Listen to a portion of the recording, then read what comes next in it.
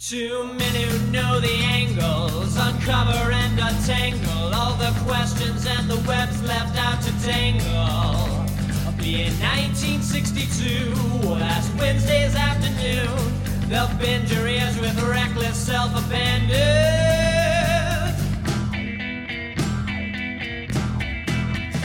The Amazing Spider-Talk.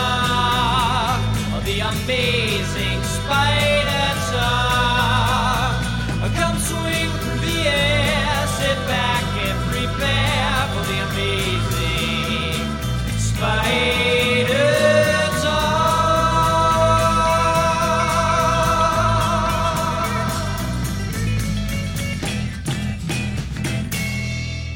Hello, I'm Dapper Dan Gvozden, and I own every issue of Amazing Spider-Man, including the annuals, which definitely count. And I'm Mischievous Marchinacchio, and I too own every issue of Amazing Spider-Man, but Dan, as I always say, the annuals don't count.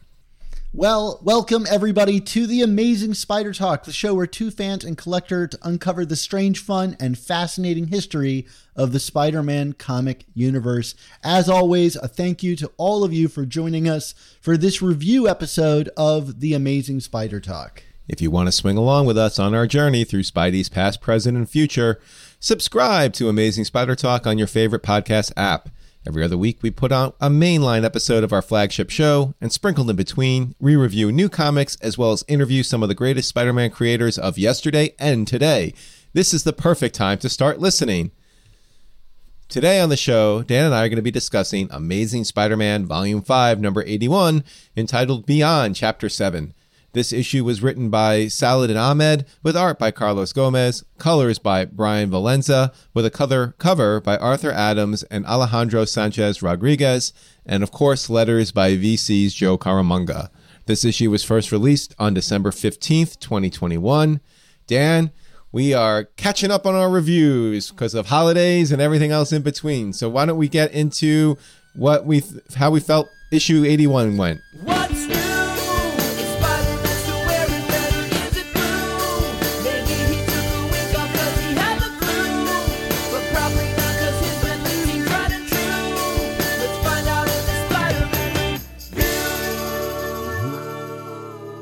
Yeah, sure. We're going to start off how we kind of always do with our summary of the issue. So I'm going to do my best to kind of get into all the details in case you didn't read the comic or you need a bit of a reminder since it's been almost a month since this comic came out, because Lord knows they decided to release 4 issues of Amazing Spider-Man in December. Great timing, guys. We have to operate here, because that's December is the time where people are just focused on comics. Absolutely, especially with the Omicron variant traveling around. But anyway, here we go. Amazing Spider-Man, Volume 5, number 81. A monster called Rhizome is attacking Brooklyn, and Beyond is preparing to send Ben to deal with it. But before Ben leaves, Marcus reminds him that if he sees the Brooklyn Spider-Man, aka Miles Morales, he's to remind him that he needs to stop calling himself Spider-Man due to Beyond's copyright on the name. But outfitted with a new rocket glider gadget and Janine's watchful support, Ben speeds over the East River to Brooklyn. But there, when he arrives in Bed-Stuy, he finds the fight already over and Miles already on the scene. Miles notices that Ben is different than Peter, and they briefly fight. Ben explains he's working for Beyond with Peter's blessing, which annoys Miles, but he's quickly forgiven when citizens need saving. Rhizome returns to the fight, and they team up to take him down, revealing a man at its core outfitted with tech from the Assessor, a villain from the Miles Morales series. The two depart on good terms, without Ben pushing Miles to give up the Spider-Man name. But when Ben returns to Beyond, he finds an upset Maxine Danger, who has reprimanded Marcus because Ben didn't enforce the Spider-Man trademark. Maxine, again, lectures Ben on the amount of resources that Beyond has invested in him being Spider-Man. Maxine is then approached by a Beyond tech support employee and informed that Doc Ock has been digging into Beyond and their secrets. She holds a canister of the Rhizome creature and is prepared to use it. And that's the best I could do on Amazing Spider-Man Volume 5, number 81. Mark, Let's get into our thoughts on this issue overall. I largely thought that this issue was a bit of a missed opportunity. What did you think of this issue 81? We kind of came in with the new twist of having a confrontation with Miles Morales and, the battle for the trademark, if you will. But I just feel like we're kind of circling the same plot beats that we've been circling for the last 6 issues. And, frankly, this is kind of an endemic of what we saw when it was just one creator working on this book too. We're really just repeating beats and circling drain a bit and not really moving anything forward. And that's starting to get really concerning for me in terms of the editorial direction of these books. Yeah, I think that's specifically around, in this case, Maxine and Janine.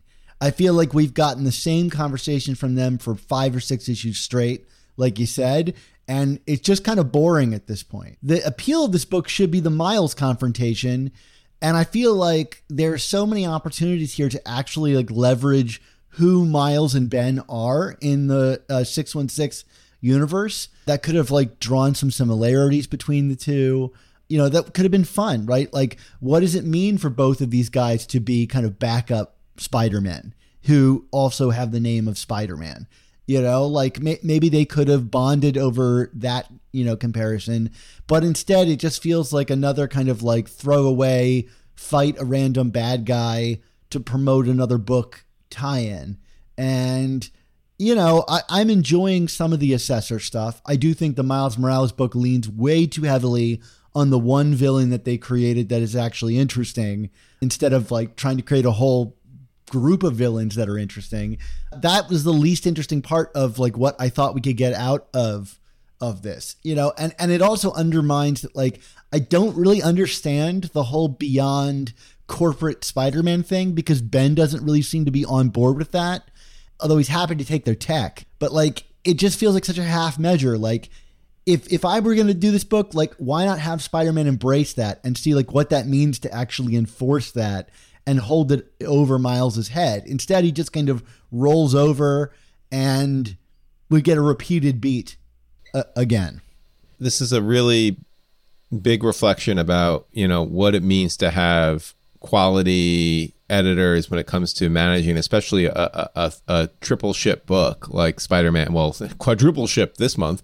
You go back to Brand New Day, and yes, you had the rotating creative teams, but I don't know, to me, those books always, there was always a cohesiveness to it, where even though each creative team kind of brought their own little, secret sauce to the mix, it all felt connected in a way, and it felt like it was all progressively moving the pieces forward on the board. And what I'm starting to see here, now that we're 7 chapters in, and I think that's a fair amount to start assessing, is as we bring in new creative teams, it's every creative team, when they come on, it's they're writing Beyond for the first time, and you feel like they're we're resetting plot beats and overall moments, because it's for them, this is their point one, oh, we got to set up Beyond is evil. We got to set up that they're going to hold something over Ben's head that we know is something, but we don't really have all the information yet, so we can't fully assess why Ben still feels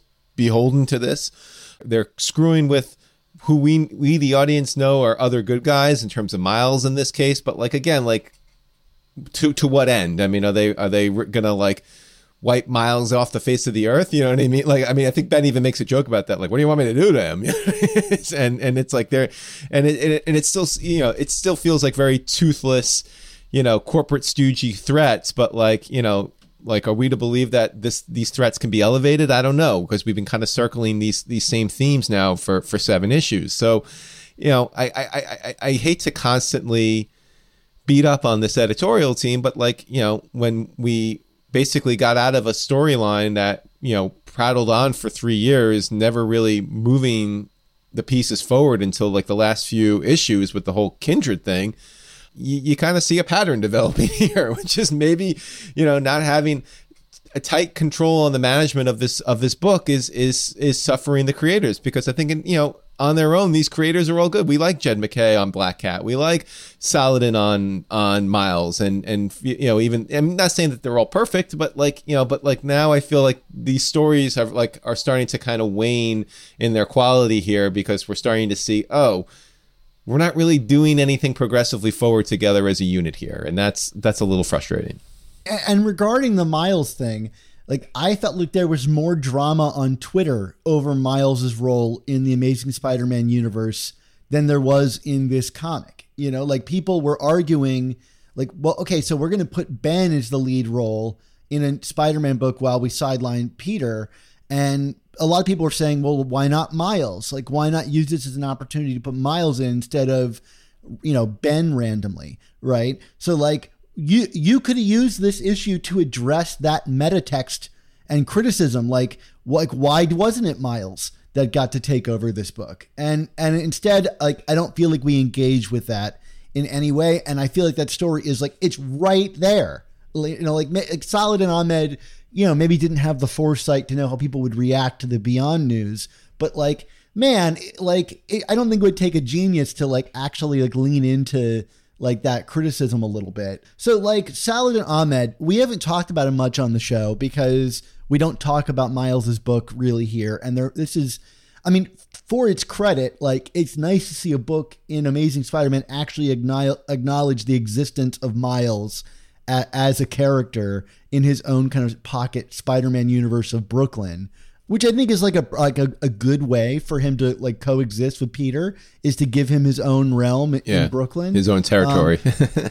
Yeah. What do you think about like Saladin Ahmed as a writer in the Miles book? And then I guess the follow up would be like, how do we feel about him? You know, any one of these people could walk out of this taking over Amazing Spider-Man. You know, how do you feel about him? Is he a creator you would see ready to step up into a role like that? I mean, honestly, not entirely. I mean, I think that I think he had a very challenging task in taking over Miles, who at that point had only had one person work on him, which was the person who created him, who I think, frankly, you know, and this is no disrespect to Brian Michael Bendis, who's a legend, but, you know, I think was just treated his creation a little too preciously and protectively in terms of how he wanted him betrayed in the rest of the you know, comic book universe, if you will.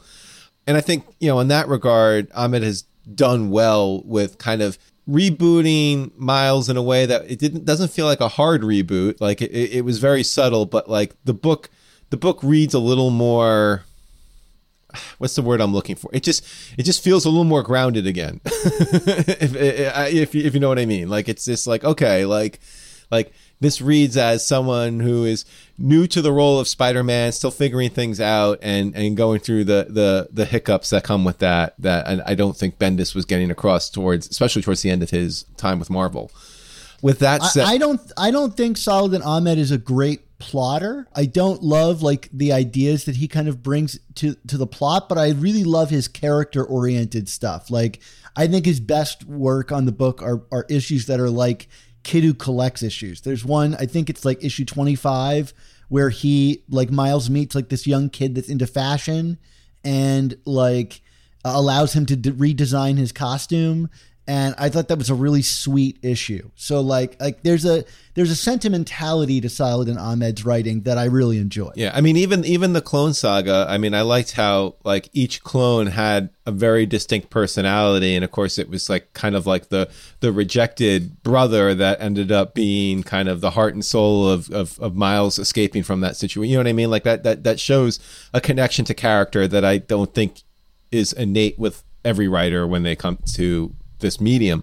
But yeah, I in terms of, I think the broader plot strokes, I mean, you know, like, you know, I'm not trying to sound pretentious here because we're a Spider-Man podcast, but I feel like Spider-Man, you do kind of have to walk the line between that intimacy and the friendly neighborhood aspects, but also like, I mean, there have been so many grand epic stories in Spider-Man history. Like, you kind of have to find a way to marry the two without it going too big or being too small. And I my concern, especially after reading this issue and then the next issue, is that I feel like Ahmed would be too small for this book. I just don't think he's got the big enough ideas to kind of elevate Peter's universe in a way that would really, I don't know, like feel true to the core of Amazing Spider-Man. Maybe as a B-book, maybe he could do Web of, you know what I mean? Like, you know, but like the way Web of used to be, but like that's kind of where I would pigeonhole him right now. I don't think he's ready for the leap just yet. I agree with that. I think his character stuff is great. I think in terms of big ideas, I think he struggles, and we'll definitely talk about this in our review of the next issue. I think he struggles with the genre of that Spider-Man exists in, because when he brings in high concept ideas, they're typically from like genres that I don't think mesh with his kind of like grounded character work. Like even in the Clone Saga, the rejected brother that's like made out of goop that has kind of hung around for the next 15 or so issues. I'm probably exaggerating that number. That feels very incongruous to me with the grounded Miles story, that there is a shape-shifting, goopy Miles out there. And, you know, he's making it work, but like, it just seems like maybe a step or two too extreme to introduce into this grounded world. And we can definitely talk about that in the next issue that we review. But I think he's still trying to figure out like what kind of things. I mean, I think about like Amazing Spider-Man issue 2, where like it put Peter up against like aliens. Yeah. Yeah, right. It's like, okay, you can do that and it can work for the character, but like it's not really the genre that Spider-Man should be operating in. So that's kind of how I feel about like Saladin Ahmed as a writer, as much as I do like and appreciate his work, and often think that the Miles Morales book is like one of the best Spider-Man books being published at the moment. Do we think, you know, does he have a good voice for like Ben/Peter? Like, do we feel like that rings true here? That's hard to say. Yeah, I don't, you know, like, I don't know if anybody has a voice for Ben yet outside of Zeb Wells on this arc. I got to be honest with you. Like, I feel like everyone is kind of struggling with it outside of Zeb Wells, which makes sense because he's the kind of the idea creator here and doing this. But yeah, I don't hear Ben as being distinct here in any kind of way. Cody Ziegler is the closest, I think, to Zeb Wells that the kind of rest of the team has come. But yeah, nothing stood out here particularly strong for Ben. Well, hey, Mark, if people wanted to talk about this a little bit more, where might they be able to do so? Well, hundreds of listeners like you hang out in our community of Spider-Man fans on Slack. The Amazing Spider Slack community is absolutely free to join, and you can jump into active conversations with awesome people about collecting, conventions, movies, new comics, old comics, and more. Yeah, Mark, I hang out there all the time. This week, you know, I think in the kind of wake of Spider-Man No Way Home, I mean, why not get into a little bit of MCU hot takes? We've been kind of dishing on all of our MCU film hot takes. I mean, there's some stuff in there that I like can't really believe. Like people saying that like Chris Pine didn't fit the role of Captain America initially. I mean, what? So come on in there and dish with us on all of our MCU film hot takes. I mean, and in a respectful environment. That's the best thing is like on Twitter, if you said any of the things that we say in this Slack, you would be just like destroyed. But here we politely acknowledge that we all have strange feelings about one or two MCU films. Like, if you want to join our awesome Spider-Man community, just follow the link in the description to our Slack and be sure to say hi. And once you're there, be sure to let us know what you thought of this very episode that you're listening to at this moment.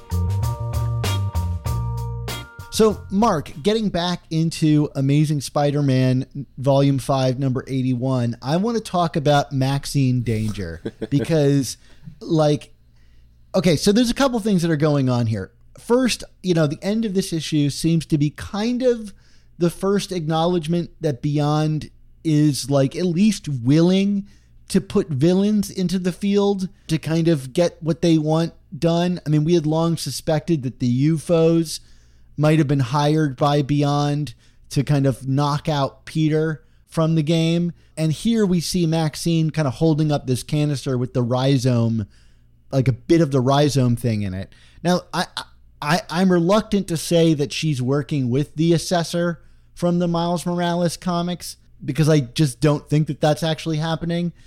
But I still feel like Maxine is totally toothless overall. Like, she keeps yelling at Ben about how much they're investing in him, but until she actually puts some limitations on him, we've heard that she's like reprimanding Marcus, but like, give me something to actually like think that she can, you know, she's got some bite with that bark other than her haircut, you know, like give me something to this character. It's almost, your thoughts? I would say it's almost like she's just, you know, talking about how Ben is going to pay for his sins over and over again. I mean, no, I mean, like, I'm not trying to be glib, but like there is a pattern here, you know, like I you're right. I mean, I feel that, like, you know, if we're truly trying to, and I'm going to just go for the pun here, you know, establish the danger level here, then she's got to do something more than what she's doing right now. Like, just talking about, you know, we got resources and, you know, I'm going to give you a very stern letter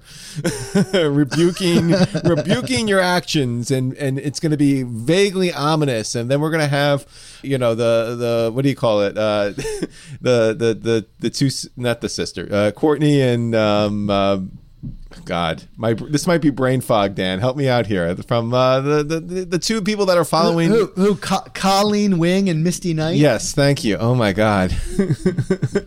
Those hugely memorable characters. Yes, Colleen Wing and Misty Knight. We're gonna have them show up and, you know, again, kind of, you know, raise their eyebrows at Maxine Danger, but nothing is happening, and you're kind of like, all right, well then do something. Like, you know, I feel like Scott Evil, just shoot him. Like, what do you like? Like, stop talking and do something that's more than threatening. If you truly have power to do something, and it's just gonna make the ultimate reveal here ring less true and feel hollow, because, you know, we really don't have a threat level beyond implied threat. You know, it's everything is just kind of suggested and you know, ominously toned, but, you know, it's just not working. And you know, again, like, not to keep beating this drum, but it's reminding me of Kindred. It's like, okay, like, what is really that special about Kindred then? Like, because you just don't seem to want to move on it and make him cross that line or whatever it is, you know, like, so we're seeing that here. So, like, it's Beyond. We've known Beyond has been, I don't want to call it the big bad, but, like, we've known that they're not good since the beginning, essentially. Like, it's not a secret. And I think I even said that as a good thing in my first, in our first review of this series, which was that, oh, it's going to be nice to just have a villain be a villain and not have to, like, play these games of, well, you know, how far are they going to go, you know, like, but we're doing it again. So, like, make up your mind, Spider Office. How bad is Maxine Danger? Because as of right now, it just kind of feels kind of blah.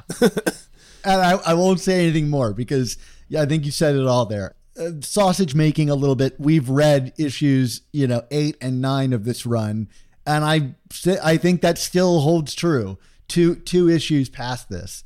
What do we think about Carlos Gomez as the artist here? He's been kind of bounced around the Amazing Spider-Man office and on a number of books. I believe he even did a few issues of Miles. To me, I think I associate him with Miles's book, so he's got more of a kind of like YA styling. It's like very friendly and clean, and that's good. I think he's a really strong storyteller. What do you think? To be totally honest, I mean, I didn't find anything particularly visually memorable here, especially, since you've already admitted the sausage making in terms of like what kind of followed on this book. I mean, which definitely had a more visually memorable style, the next two issues that followed here.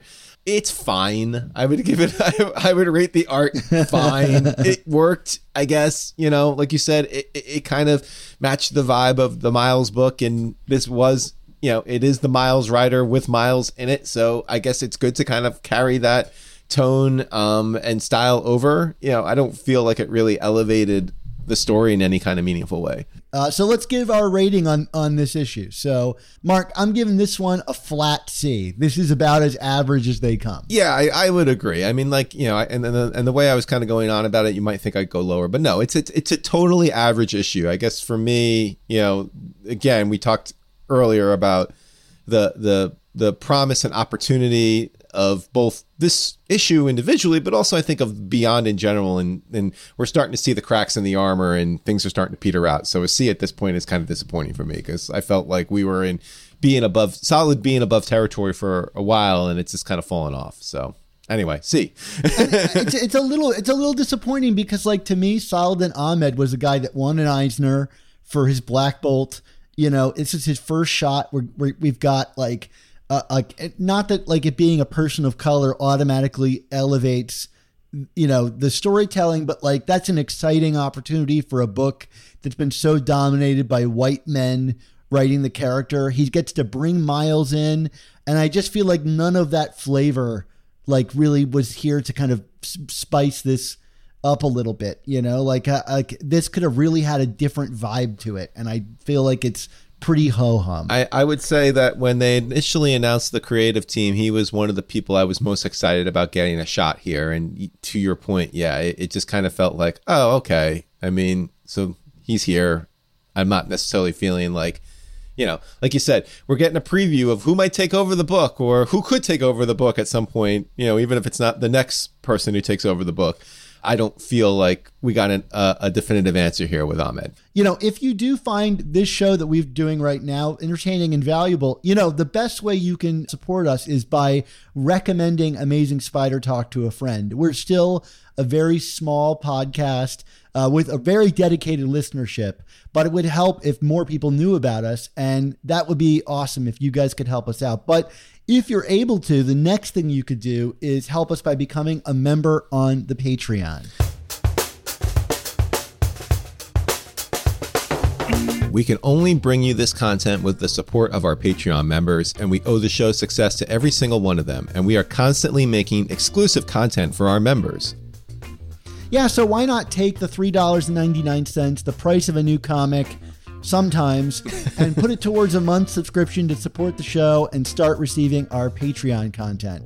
That way you'll hear our Patreon exclusive review podcast on every new issue of Amazing Spider-Man the same week it comes out, instead of waiting for it to arrive in our public podcasting feed. And if you contribute $10 a month, you gain access to exclusive artwork from famous Spider-Man artists commissioned exclusively for our members. This season, we'll be mailing out a print by artist Ron Frenz. He's created a lost page of The Kid Who Collects Spider-Man for us, which was inked by Brett Breeding. This page depicts Tim and Spidey sharing laughs over Tim's Spider-Man comic collection. Plus, every episode we release a new episode-specific desktop background created for us by artist Nick Cagnetti for our patrons to enjoy. And Mark, if I could pan my camera to the left, there's a giant stack here of mail packages to ship out. So that really awesome print is going to be coming in the mail any day now. I'm just kind of waiting due to the supply chain for a couple of things to arrive at my doorstep so I can get it all shipped out. Yeah, you know, it's the new year, and we know it's a hard time for everybody, as it is for us too. So we appreciate anyone who supports the show just by listening and sharing. But if you do have the means, please join our Patreon to support our continued existence.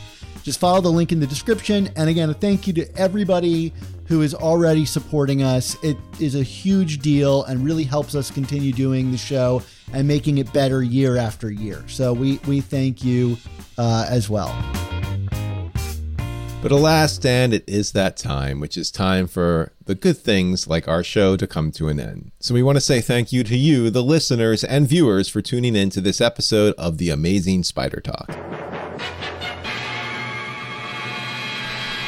Yeah, this episode was edited by Rick Coase with production support from Andy Myers. Our artwork comes handcrafted by artists Ron Frenz, Sal Buscema, and Ray Sumser. Our theme songs were produced by Rylan Bojack, Tony Thaxton, and Spider Madge. Remember, this episode was originally released on Patreon as a live stream hangout with us back when the comic was first released. So if you'd like to help support our show's continued existence and these reviews while joining us on a live stream, why not head on over to our Patreon and sign up? But Mark, we've got to bring it to an end, which means we've got to end our show with our motto. So Mark, until you try to enforce your copyright on the word dapper in my name, what's our motto? I don't know if Dapper Mark works, but that's a good idea. Anyway, our motto, of course, is, with great podcasts, there must also come the Amazing Spider Talk. Don't miss the next installment